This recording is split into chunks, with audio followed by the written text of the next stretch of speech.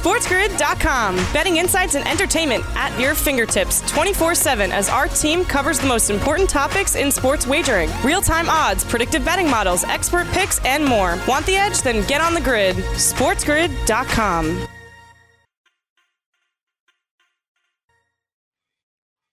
Imagine 20 years ago, we would tell you that there'd be one individual that would take over the Boston Red Sox franchise, would end up winning the World Series, leaving, and then going over to the lovable Cubs, the lovable losers, winning a World Series there, and then leave the game completely. That could be where we're at. Craig Mish, Joe Pisapia. This is Fantasy Sports Today. Our top story here at the top of the hour. Theo Epstein, who built both franchises, or maybe we should say rebuilt both franchises in Boston and Chicago, today decides to step away from president of baseball operations. The Cubs apparently will go with his very trusted assistant, Jed Hoyer, who has been phenomenal, by the way, with Theo in both places, Boston and Chicago. Jed Hoyer takes over. Theo Epstein, what's next? That's what everyone's asking today. Yeah, it is. And I think what everyone's going to do also is start to look back at the legacy of Theo Epstein. And I've been thinking about it too since the break. And I'm starting to think that maybe the Cubs effort is actually the more impressive one because, you know, the Boston Red Sox were competitive all throughout with Mo Vaughn and Nomar Garcia-Parra. And those are all teams that were very competitive. They were in the playoffs. They were in the hunt quite a bit. And what he was able to do is kind of take a team, bring in the right manager, bring in the right scenario here, and kind of get them over the hump. But I feel like the Cubs was different. The Cubs was really, I think, his baby that he built from scratch and figured out, whether it be the acquisition of Anthony Rizzo and eventually then signing pitchers, you know, like John Lester and guys like that, they were able to bring into this organization and then making that move and mortgaging the future to bring in a closer like Aroldis Chapman and trade away your number one prospect in Gleyber Torres, only to lose Chapman in free agency back to the Yankees. And I got to tell you, Craig, I think of both of the achievements, if you're going to measure them next to each other, even though that I would say the Boston Red Sox had greater overall success, I think the more impressive turnaround for me, because it really truly was a turnaround instead of a get you over the on the top of the mountain or over the hump, as you will, is the Chicago Cubs job for me. I think that job that he did with that organization was even more impressive because the Cubs did have a long period of time where they were not relevant, whereas the Red Sox, you know, typically were competitive, like you said. Right, they were a good team. That's fair. Look, they were good for a while. They just couldn't get over the hump. They went to the World Series in '86. They, you know, had the Aaron Boone moment in 2003. You're right. They did have they were good. They just couldn't get over. The Cubs were just never good, and so It was a tougher gig for sure to do that. But I think personally, and I had heard this a month ago too, but the writing was really on the wall. And I think that for me, watching Miami dismantle Chicago in the postseason, and literally, Joe, dismantle. They scored one run in 2 games. Again, that takes nothing away from the Marlins and what they accomplished, but they needed to fare better against the Marlins than they did there. The Braves, by the way, swept the Marlins in 4 straight games. So I think that Theo was looking at it probably saying, my gosh, like, what do we have here even? Like, Chris Bryant's going to be gone, and Baez really went the other way this year. And Anthony Rizzo, great player, maybe even Hall of Fame potential player, but he's not getting any younger. And Lester is gone, and we have Yu Darvish, and what else? Like, I mean, it's got to be scary. There's not a super bright future for the next few years there. So I don't know what he's going to end up doing. I'll speculate that on Twitter, I'm sure, and others will as well. But he's definitely going to be coveted. It's just up to him as to whether or not he wants to get back in the game. Although he did write a letter explaining his intentions. And one of those specifically was being out of baseball next year, just being out and not being in the game. So we'll see.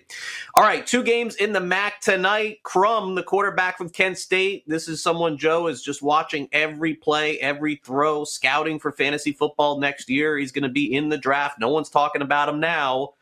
By the time we get to the draft, we will be. He'll be a 2nd-round pick, 3rd-round pick, maybe even higher than that. 62 points for Kent State last week.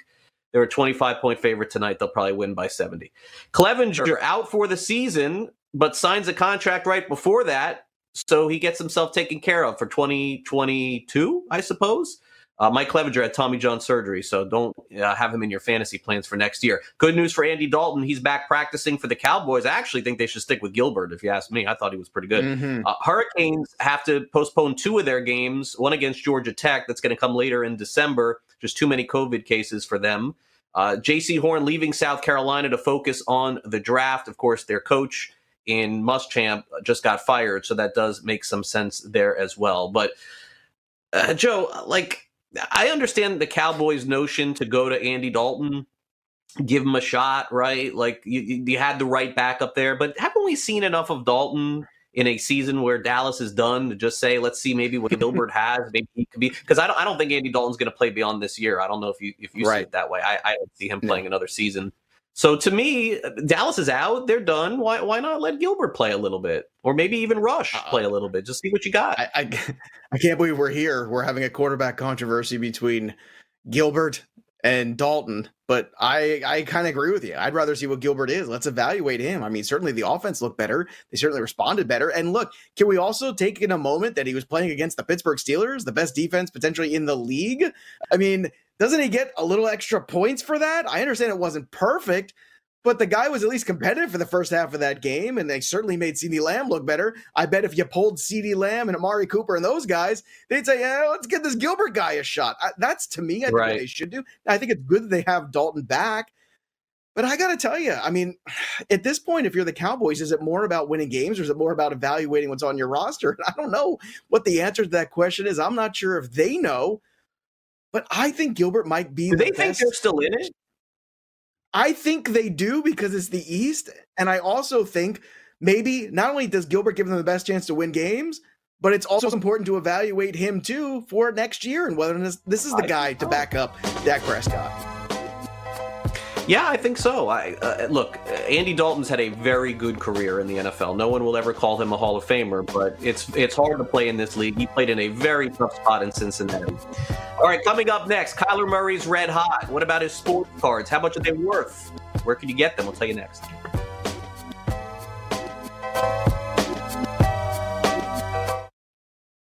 SportsGrid.com. Betting insights and entertainment at your fingertips 24/7 as our team covers the most important topics in sports wagering. Real-time odds, predictive betting models, expert picks, and more. Want the edge? Then get on the grid. SportsGrid.com. Welcome back to Fantasy Sports Today. As always, we check in on the sports card market with our good friend Josh Cohen of PCSportsCards.com, sending out 10,000 cards a week on behalf of his customers to get graded to PSA. So he sees more cards every week than he wants to. But business is good, clearly, if you're sending out 10,000 cards a week, obviously. So, Josh, great to see you again. How was your weekend? Thanks, man. It was a great weekend again. ASU not playing, but Michigan got killed, so my wife was upset. So 12,000 cards again this week. And what I didn't tell you before the show was we actually broke 300,000 cards for the year. Yeah, I mean, I would. So in the last 5 years, if you were doing this, would you say that you would have hit 300,000, or is that the amount that? No, right? No way. Last year we did like 50,000 cards. I figured this year was going to be between 100 and then 200,000, and it just exploded. 300,000. Yeah, the card market's been crazy, so we like to catch up on it. And nothing crazier right now, Josh, with I would say the heat that is on Kyler Murray right now. Kyler Murray is right now in the thick of it for potential NFL MVP. And based on the way that he played down the stretch last year, I don't think anybody thought that would have been a possibility now. And I would imagine, Josh, that his cards are just going through the roof. So do you have any in hand that are really exploding right now? Sure. His high end is really exploding right now. We actually just sold this card. We sold his National Treasures throwback variation Logo Man 1 of 1 this week. It's one of his top 5 or 10 cards overall. We're pretty much buying other Kyler Murray right now. We're not really selling it. But this one we just moved because it was the right time. We actually sold it before this week's game. Gotcha. Yeah, and the Hail Mary on Sunday is what everybody's talking about. So, like, how do you determine that as somebody who's in the business, whether to buy or sell? Because it's like on the outside looking in, I would think, I mean, Josh, honestly, like, unless he's going to win the Super Bowl or win the MVP, like, isn't now the time? What am I missing? Yeah, he's an electric player, right? He's exciting like Lamar is. That's why Lamar went up last year. That's why Lamar won the MVP last year.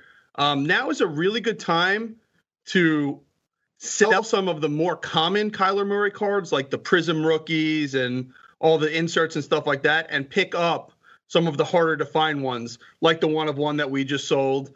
Also the Contenders tickets and all the cards that are a little bit more rare it's a good time to sort of move your investment over from something that's easy to get to something that's harder to get. Yeah, no, that makes sense. I mean, the rare stuff is definitely going to move the needle. And Thursday night, what a big showdown he has. It may determine if he wins MVP when they play against Seattle. It's a monster game for us. We'll talk about it here on this show, of course. I always love going through vintage items, and I know that since you're sending out 5 figures in cards every week, you got to be getting some back every week too. And part of that is also getting vintage stuff. So anything cool in terms of what you got back this week? I know I like to talk about vintage a lot. So anything cool to show us? Vintage is a cool market right now, right? It's finally catching up to where it should be. And we got a Pete Maravich, tall boy, PSA 8 back. It's like a $3,500, $4,000 card. You just don't really see cards come in a condition like this. They're so condition sensitive, and they're so old. I mean, it's a 50-year-old card, right, and it's coming back in that high of a grade, which is amazing. Yeah, I mean, my Kareem came back in a 7. We're waiting on my Wilt Chamberlain. If you want to go back and watch our show on demand, we're getting that card graded. Josh and I are waiting to see what we had. I think Josh had it at a 5, and I got mad at him. So I said 6 or 7 or something like that. But you thought it was an 8, I think, and I think. Oh, stop! I never said 8. I said 6, 7. So I said 8 because I want to be able to, go buy myself something nice. But again, this is in my family. It's hard for me to look at something that I'm going to sell. Hopefully next week or the week after we'll have that result for you. Another card you want to show us? I know this week Aaron Rodgers. Look, Aaron Rodgers is not the favorite to win the NFL MVP, but he's in the conversation on FanDuel. He's 3-1. What is the card market like for Aaron Rodgers right now? Aaron Rodgers cards were way undervalued because of last year, and we have a PSA 10 rookie contenders auto, very hard grade to get. It's probably about a $20,000 card. Last year they were going about $10,000 or $11,000, so the market's finally catching up on him.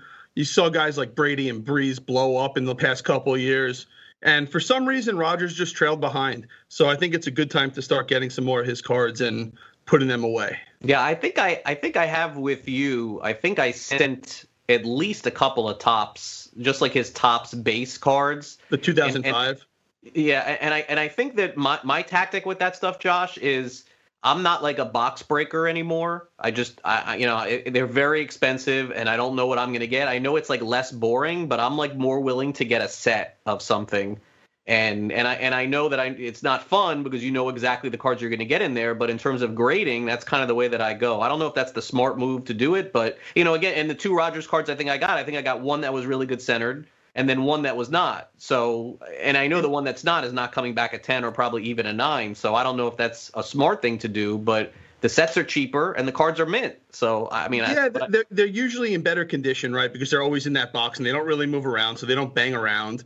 And you are getting the one that you're going to get. So it makes sense to pull those out that way. And it's easy to value those, right? You know what you're going to get before you even open it. So you can make an easy value on it. You're not going to lose anything on it. And there's a bigger gamble when you open boxes and when you open cases because you don't know what's going to come in that case or that box. So you're taking that chance, and there's the higher upside, but there's also the lower downside of it. Sure. I think the 05 tops was his rookie. I think the sets are like $100. I got it for less, but I think it was 100. I think Gore is in there. Frank Gore is in there also. I picked up that. I think I did 2 of those sets. One came good, one came bad. I did the same thing with Russell Wilson. One came good, and as you know, with the centering on that, I feel like Gore was like 1990 or something like that. He's been in the league so long. Same year as Rodgers, actually. The 05, that white tops card.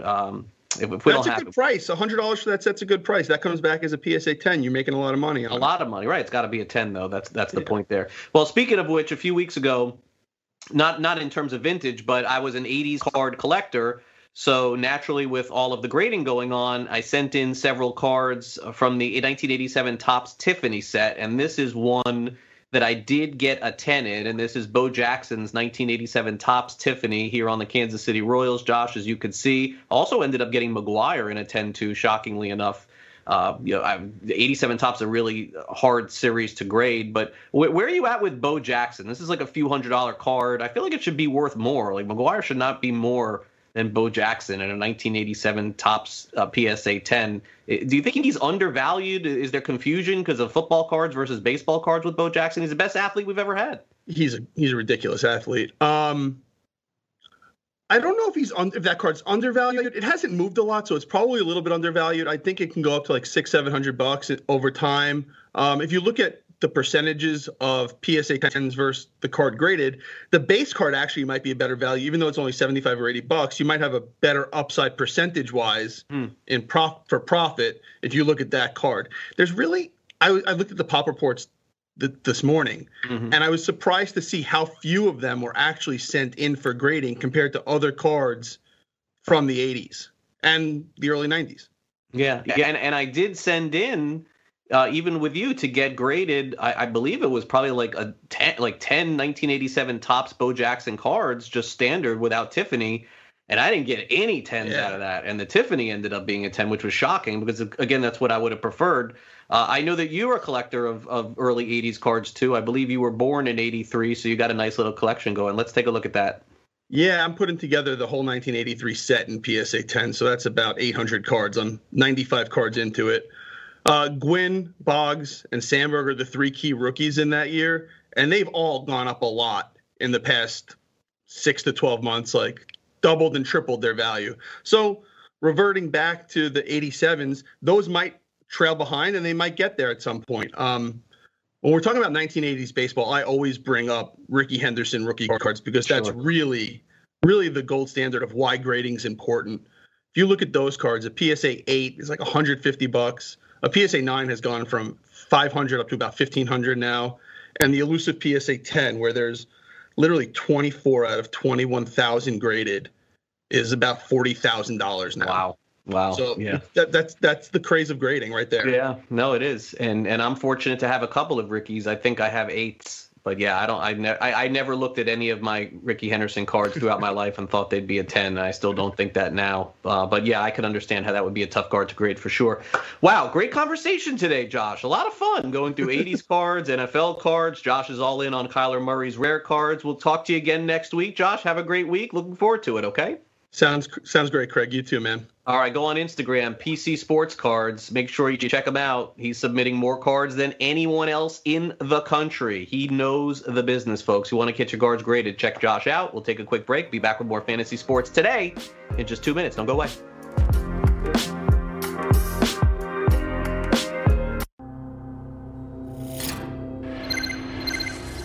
SportsGrid.com. Betting insights and entertainment at your fingertips 24/7 as our team covers the most important topics in sports wagering. Real-time odds, predictive betting models, expert picks, and more. Want the edge? Then get on the grid. SportsGrid.com.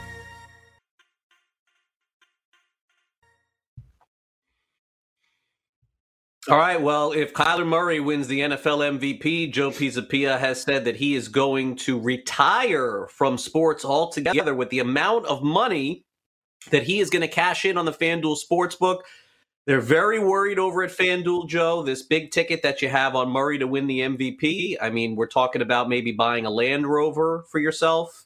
I think you already have a pool, so maybe some other luxury that you're going to buy with this. And I know that, I mean, it's just going to really be a life changer.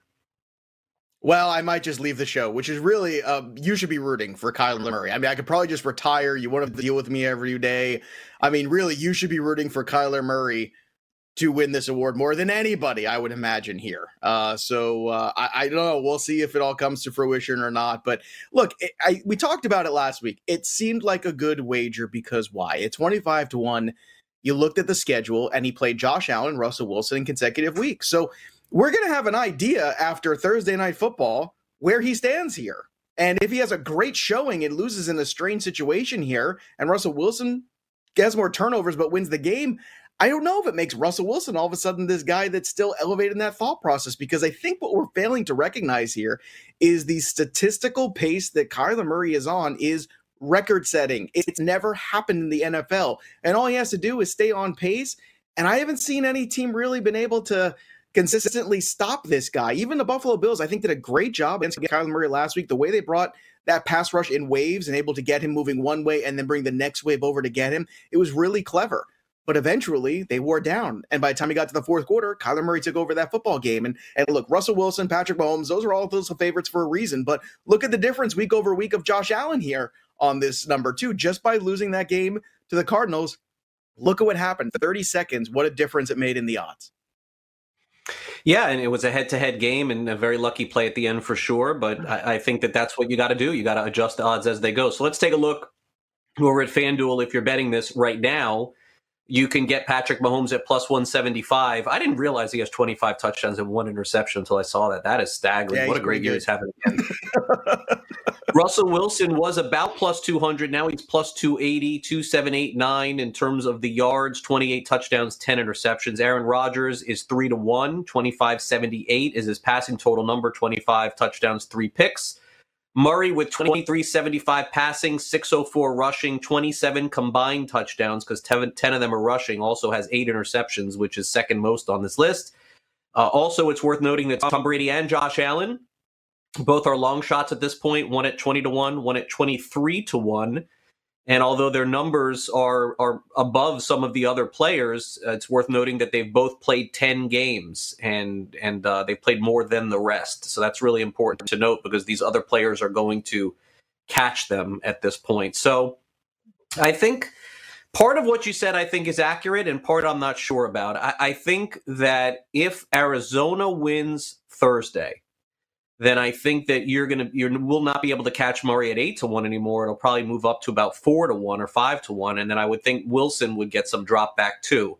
But unfortunately, Joe, I think that if Seattle beats Arizona, I think that would be the end of Murray for MVP. I don't think that he can win and they lose that game because of the guy that specifically he'd be going against. So I understand what you're saying if he has a monster game and they lose in a fluky way. And I suppose you could have said that this past week with Diggs catching a great touchdown. They lose in a fluky way. I mean, he made a great catch. But right.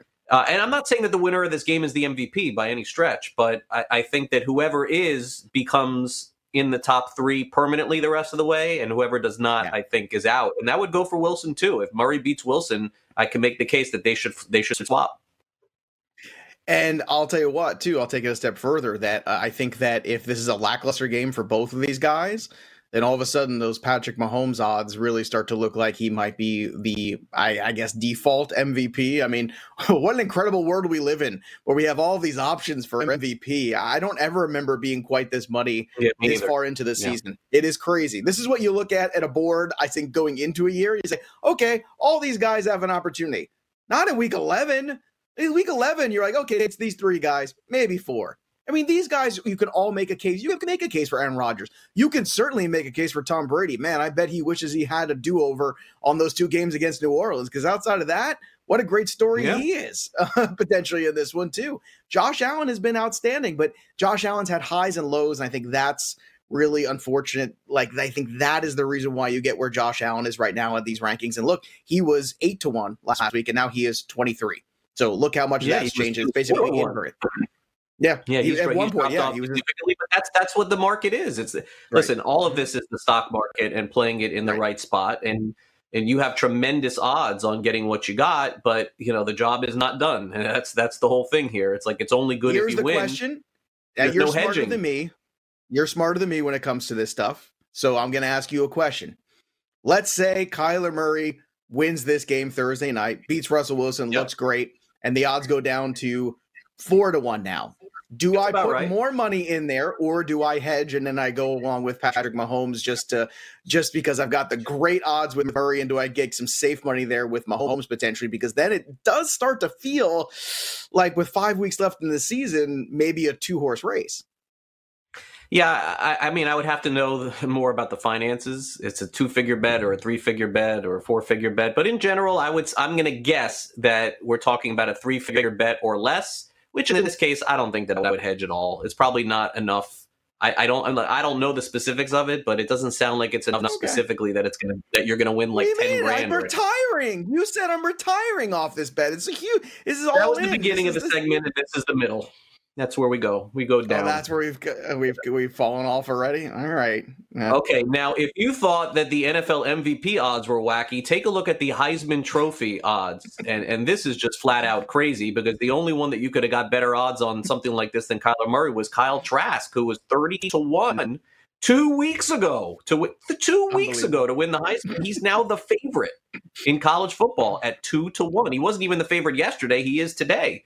Justin Fields of Ohio State is plus 250. Lawrence is also plus 250. And And he's got a few games left too. Mac Jones has fallen for no reason at all. They didn't play, so he went down. It's wild. So he's still 3-1. It is anybody's Heisman to win of these first four. And I want to put Zach Wilson in there because in the end, I think he's got a shot to be invited. Well, I don't even know if they're probably going to do it virtually, actually, now that I think about it. So I maybe invited online or however they're going to do it this year. He's 40-1. He has been great. He doesn't get enough credit for what BYU has been. Their defense is so good, but he's also been very good for them. So this is almost impossible to handicap because you have teams playing some weeks, Joe. They're not playing some weeks. And on top of that, you have some teams playing a lot of games, others not. I mean, we all thought Trevor Lawrence was the Heisman Trophy winner going into the year, and it was a foregone conclusion. But not only has Trask put himself in a position to win the Heisman, he's put himself in a position to be the second overall pick in the NFL draft right behind Lawrence, or the third overall pick right behind Fields. Joe, we could have the first three picks of the NFL draft next year all be quarterbacks. It is a very strong possibility at this point. Well, depending on where the teams finish, it's definitely possible. There's no doubt about that. Certainly Jacksonville will be looking for a quarterback. Certainly the Jets will be looking for a quarterback. I think that's safe to say in a new regime. That's two. That's two in a row, baby. So whoever gets that, whoever that other 2-win team, and that's going to be the question is like some teams that I think people didn't realize were going to be quite as bad as they are hovering in that 3-win range right now. So that's going to be a fascinating thing to figure out. And some of them have quarterbacks that they like. It's whether or not you're going to change for one of these guys. But I'm mad at you, Craig, because this is a Florida guy. You're a Florida man. I know. I should have been in on it. And I don't understand, like, why aren't you calling me up in the middle of the night and saying, Joe, come on now. Look, I know you got the house payment on Kyler Murray here, but you got to put on this Trask guy. This is my guy. I'm telling you, I bleed the orange and blue here, and I'm telling you right now, this is the guy. But why didn't you believe it? Is it because he's a Florida guy? You just didn't believe in the Florida man? He's a first-year starter in college football. This is the equivalent of picking Burrow. Yeah. Okay, well, what was the instinct that put him on the list for you in the first place a couple weeks ago when you were saying, and by the way, at 31? No, it was but when you add him to the graphic, you said, hey, by the way, let's talk about the Gator. And I just wanted to put a Gator on there, but I didn't think he had a shot at the Heisman. Zero. This could have been the feel-good story. He's playing out of his mind. He's playing out of his mind. Listen to me. He came in last year. In that game. This is no different than Burrow at LSU. He came in at the end of last year. They had this kid, Felipe Franks, their quarterback. Franks got hurt. He's now, I believe, on Arkansas. They played against each other this past week. And Felipe Franks was not very good. The Gators wanted to make him good, but he wasn't very good. Trask came in last year, and Joe, he was okay. He played okay. He played well enough to believe that he should be the starter over Felipe Franks. So Felipe Franks at the end of the year smartly said, well, if I'm going to get to the NFL in my final year of eligibility, I got to go. They let him out, which is rare, but they let him out and let him go to another team in the SEC. So now he's at Arkansas. He still has no future in the NFL, but he is at least getting a shot to play.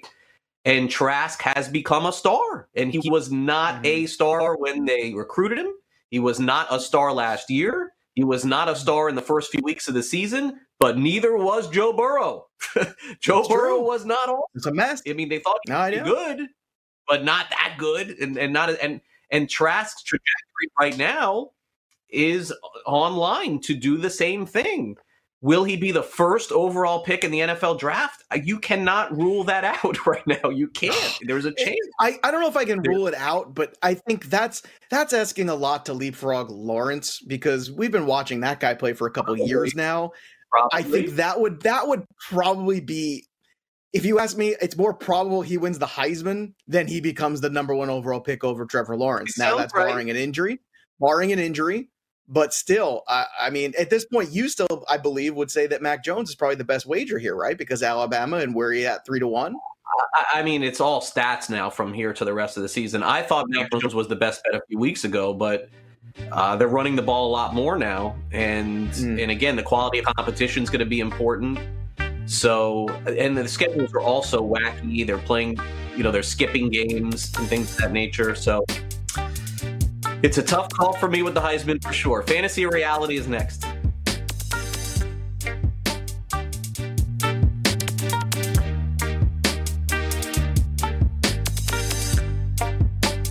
SportsGrid.com. Betting insights and entertainment at your fingertips 24/7 as our team covers the most important topics in sports wagering. Real-time odds, predictive betting models, expert picks, and more. Want the edge? Then get on the grid. SportsGrid.com.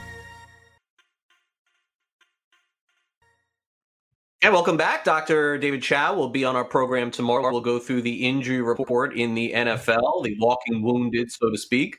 Find out whether or not you can count on certain players playing this weekend in the NFL. And I know, Joe, we're also coming down to the end of the regular season of fantasy football. For most people, if I'm not mistaken, it's 3 games left, right? Is that feel right? 3 regular season games? And that's it? Well, yeah, it depends. It depends on your league, but most of the time you're playing your playoffs. You should be anyway, 14, 15, 16. If you're playing in week 17, come here, let me smack you around, because that is just insane. Why would you do that to yourself? Why would you play all year long, go through the torture of this season with all these injuries, all these issues, all the COVID stuff, only to then go to week 17 where teams are sitting guys and not playing their best players? Well, what are you thinking about? Why would you be playing week 17 championship games? So Yes, weeks 14, 15, and 16. So yes, we have 11, 12, 13. This is also probably the last week for most leagues to make trades. I know in Flex League, this is our last deadline Thursday. So maybe Thursday we come back here in the afternoon with a little one more time trade targets, try to help some people out, some guys that might be able to help them down the stretch run or in the playoffs, obviously, as well. So we'll try to do that one more time for you guys. But yeah, look, week 17, Craig, you don't play in any week 17 championships, no. Right? I mean, come on, that's the dumbest thing. No, and I'm not even going to be playing in week 16. I mean, my teams were good at the beginning of the season, and I was not able to work the waiver wire the proper way this year that I thought. I really blew a lot of money on Ernest Johnson in the leagues that I was in. But I got to tell you, had I kept the money, I don't know that I would have picked up anyone that would have been viable to play. Just too many injuries and guys went south for me. And unfortunately, I'll be on FanDuel playing DFS. So that's probably my only option. How many leagues do you think you'll make it in this year? Well, right now, I am just this week after that Alex Smith crazy game, Malcolm Brown had a couple of touchdowns and Damian Harris. I am now back in the thick of my favorite one to defend the title behind me. You see the title? So I am now 4th in the standings, even though I am 5-5 because of where my points total is for the year. And I get to play the number 1 team that is undefeated 10-0. Everybody is 6-4 or 5-5, except one team is 10-0. And that is Mike Randall from the Action Network, good friend of mine who I've done wagering podcasts with and writes for the Black Book. And he's a wonderful guy, a great fantasy football player. And he's already talking trash already. And I can't wait. I want to get in on this. But Roto League, I am probably going to miss out on the money right there. Scott Fishbowl, I'm still around 500, so I'm still competitive. I'm still fighting for a playoff spot there, despite losing Saquon Barkley there in week 2. That was not good, but my Falcon stack luckily has been able to kind of carry me over. So I would say probably in the 10 leagues, I'm looking at probably like 5 playoffs right now. So it's not a great ratio there, unfortunately, this year. But hey, I think 5, I think you're happy with that this year. If you can get 50% into the playoffs, I think that's a pretty good ratio this season. This season's been really so tough. much luck this year with injuries and everything else. I agree wholeheartedly. Okay, let's go to some fantasy or reality here as we close things out. Let's start off with the Tennessee Titans. Titans really starting to look like they are struggling, and they really took a step back against the Colts last week. But the question is, fantasy or reality? The Titans are still the favorites in the AFC South. Is that fantasy or reality, Joe? I'll tell you what, Craig. I really thought about this a long time, and I've gone back and forth, but I think I'm going to land on it's a fantasy. And it's not because I love Indianapolis. I think it's encouraging that Indianapolis is starting to get some productivity out of their wide receivers, most notably Michael Pittman, who we'll talk more about tomorrow. But they're also getting a little bit more out of the running back situation here. They're getting a lot out of Nyheim Hines, which I think is stunning to a lot of us. But it's also because of where the special teams are right now for Tennessee. And I think if Tennessee is going to be one of these teams, it's probably not going to blow people out, although they played better defensively last week. I think it's also a matter of what are you going to do when you come down close to games, when you have to make that big punt? They've gone through several punters this year. What are you going to do when you have to make that big field goal? And Gostkowski missed 8 of them on the season. That's how you win these tight games at the end of the year when you're talking about like inches. You're talking about everybody's fighting and you're talking about all these teams. And, right now in this division, that's basically a 2-team race. But to me, Craig, I am really concerned with their ability to overcome small margins and win by the inches. And I think that is unfortunately a big problem for Tennessee. So I do not think they are the favorites. Now, I think they are still in this playoff hunt. I think they're for real. I think the offense is still very good. I'm encouraged by what I saw this past Thursday defensively from them. I think it was a much better effort from them. They got a lot more pressure on the quarterback. They played better.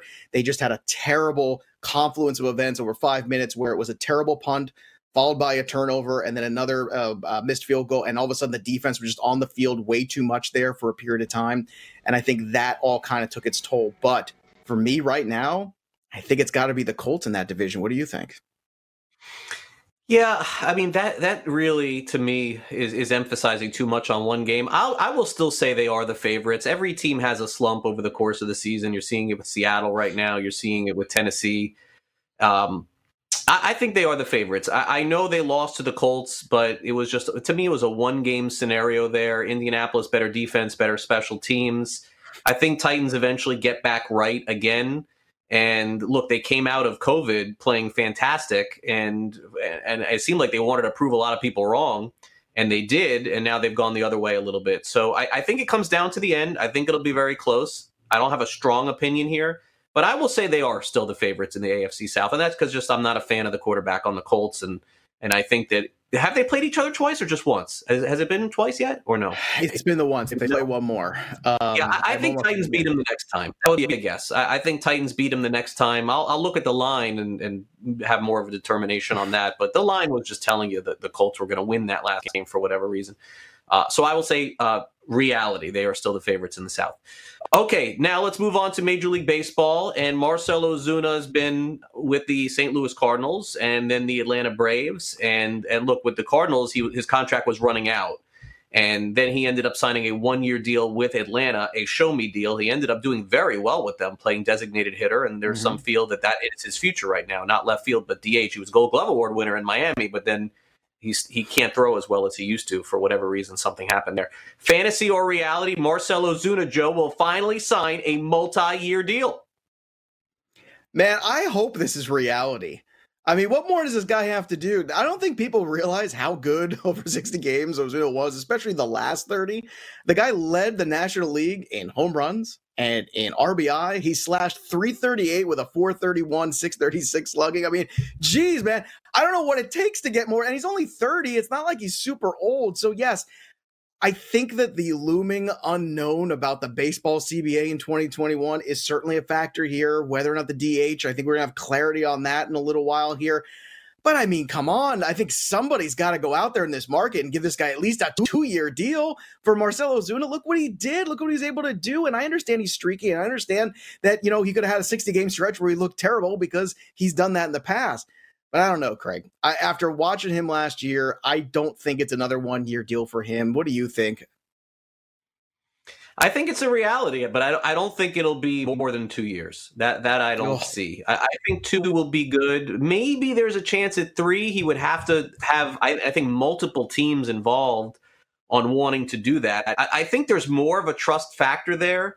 But this is the hard part about projecting any of the offseason is not knowing if there's a designated hitter because, Joe, you go from 15 teams wanting him to 30 teams wanting him. If there is a DH out there, his competition at DH would be Nelson Cruz, essentially.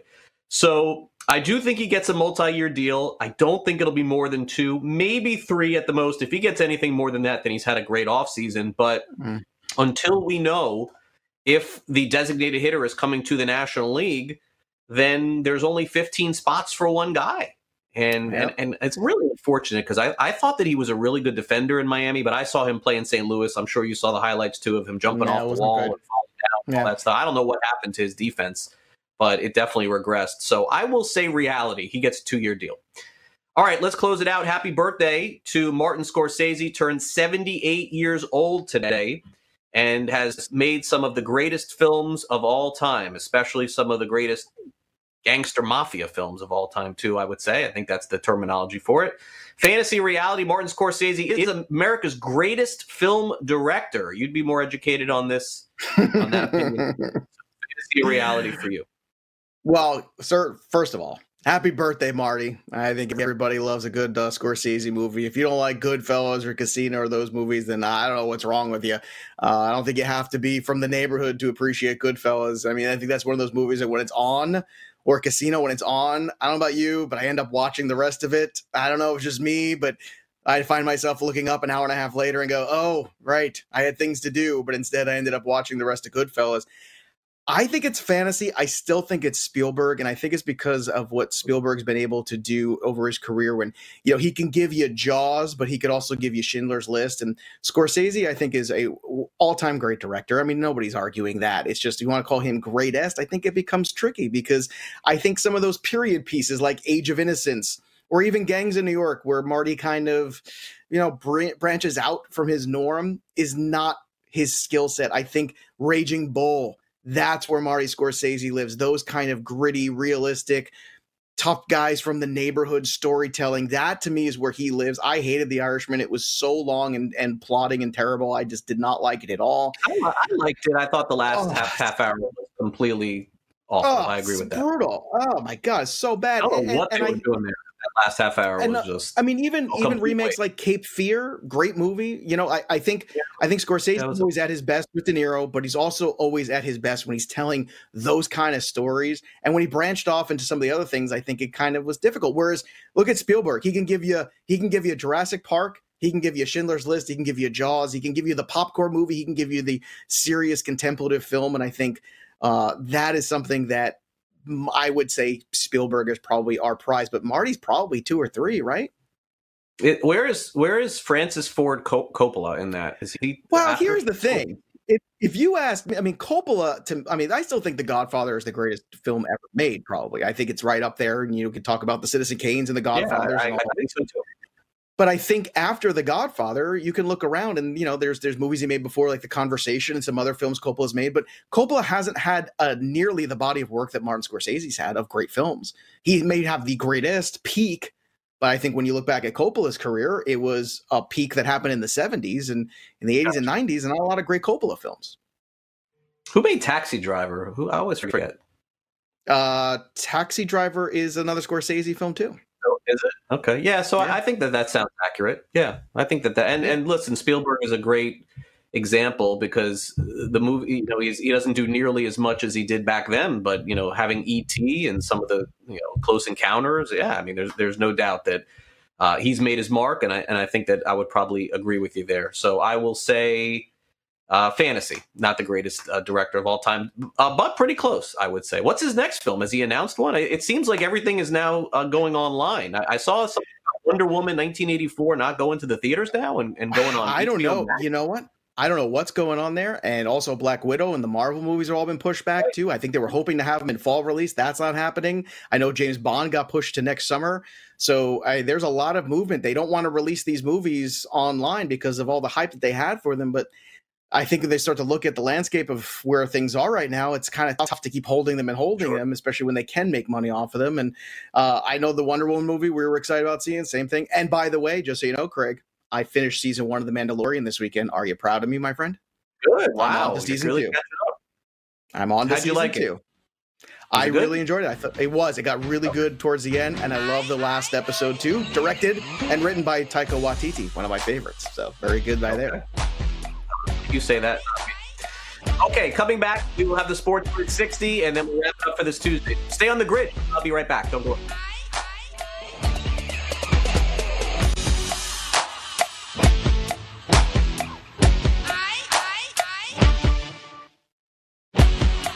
Line up, ladies! The early line. And I do believe that on paper, still, the Eagles are the best team.